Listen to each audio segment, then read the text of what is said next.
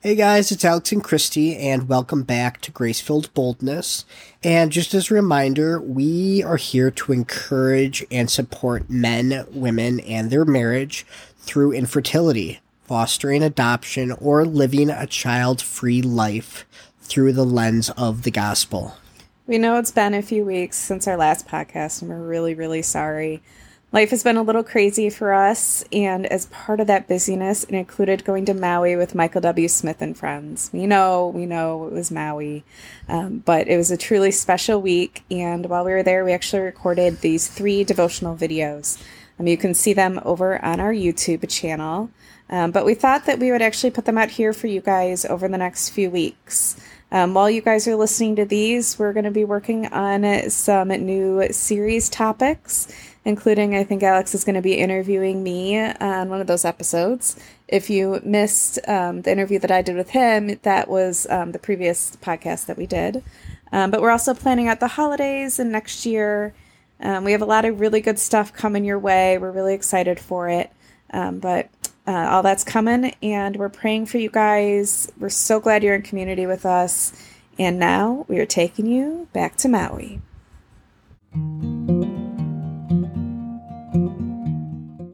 Hey guys, it's Alex and Christy from Grace-Filled Boldness. We are so excited because we are here in Maui with Michael W. Smith. And we got in on Friday and spent kind of the first day kind of adjusting to the time change. And on Saturday, we did the road to Hana. Just as a quick reminder, Grace-Filled Boldness is a ministry focused on marriages who are walking the road of infertility. So it probably is no surprise that we chose the first full day here to do a road that had 600 twists and turns because that felt familiar. Kind of like IVF. And infertility in general. Completely familiar. But one of the things that I know that was, we were kind of going there, we just had just kind of going back and looking at just the perfection of Hawaii and Maui in general, and really thinking about the Garden of Eden. Something that I always love to think about when I'm going on a road trip and or on vacation or just waking up in the morning is looking outside, whether it's seeing a sunrise or seeing trees or mountains or whatever, just a reminder of God's creation and everything that He created and things that are flourishing. And in this season, it can be really difficult to see all of that and get reminded of things not working the way we want them to. And it's kind of hard when you see all the beauty and you want to think of it and have it remind you of God, and then you're kind of brought back to some harsh realities of things we're going through. And so one of the things we kind of kept talking about on the road was Genesis 2, and I believe it is, bear with me because I don't have my glasses on, verse 8 that it starts. He's going to make fun of me for that later. It says, the Lord God planted a garden in Eden in the east, and there He placed the man He had formed. The Lord God caused to grow out of the ground every tree pleasing in appearance and good for food, including the tree of life in the middle of the garden, as well as the tree of knowledge of good and evil. And I think one of the things as we kind of read through that, we focus so much on that tree of knowledge for obvious reasons, but it's that tree of life that was planted in the center of everything. And how much during infertility, you have to remain focused on the tree of life. And it's not because you're trying to create life and all of those things that can be really obvious about it. So life points you to God. He's the source of it all. Exactly. Yeah. And it's not by coincidence it happens just to be in the center.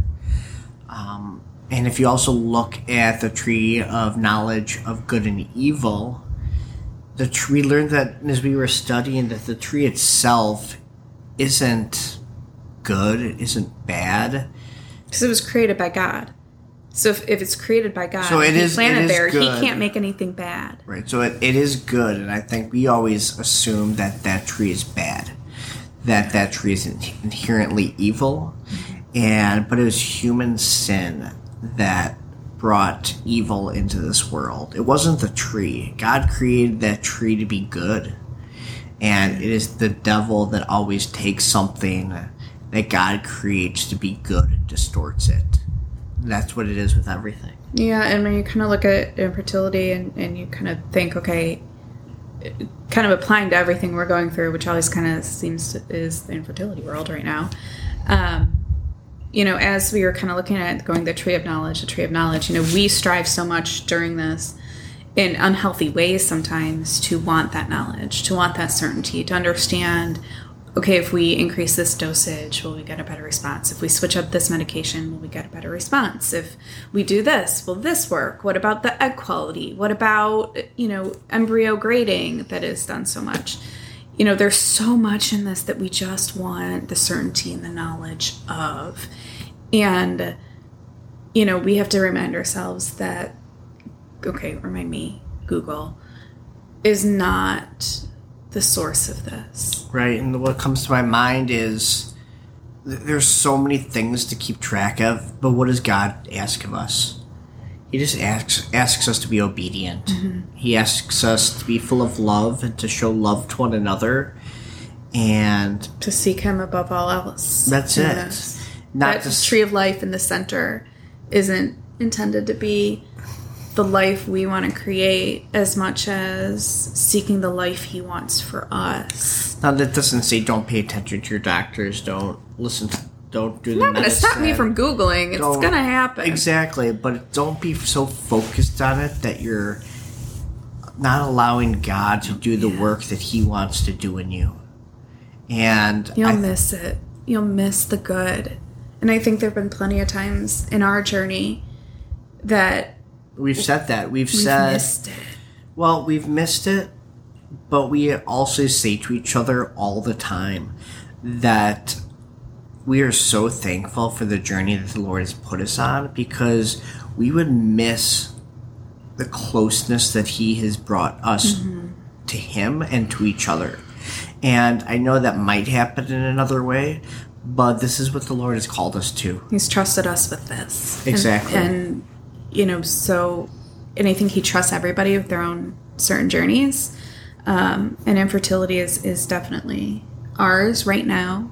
And at the end of the day, if it ends up being a no, it's going to be devastating, but God is above that. God has directed our lives in such a way that the one thing that we're going to be able to hold on to is how close we became with Him during this process. And then so that for us, that's a yes, even though it's a yes and amen. It is. Mm-hmm. Absolutely. Where the world is going, I know I kind of said in my story last time, but where the world would kind of see our journey possibly as, punishment, feeling sorry for us. Oh, it didn't work. We're so sorry. That's when God can really shine. And that's where the love of Christ can really shine in those instances, so we can be a light. And so who knows where the Lord has the end of this journey, but it is definitely all about Him. Yeah, it's definitely keeping your focus on, the two different trees, and knowing that knowledge itself isn't bad. It just needs to be aligned with the tree of life. Sorry, we were up late tonight. He's still jet lagged. It just needs to be aligned with that, and remember that the tree of life is what needs to be in the center, not that tree of knowledge.